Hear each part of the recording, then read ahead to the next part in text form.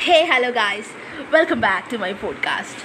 So, it is January 1st, 2021, the great new year which we all awaited for. And in Kerala, we have something very special today, which is school reopening. After so long, 8 months, I'm actually seeing school students for the first time in the uniform. They're going to school carrying bag and all.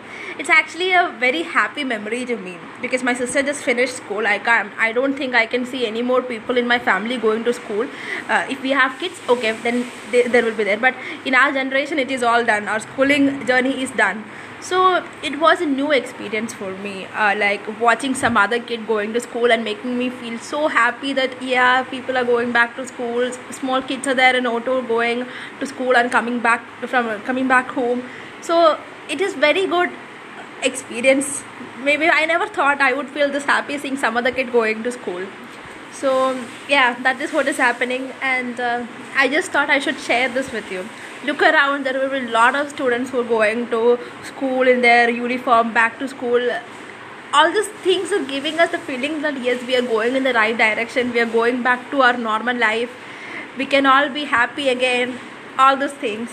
So look around, spread happiness, have a smile always. Good luck guys, bye, and a happy new year.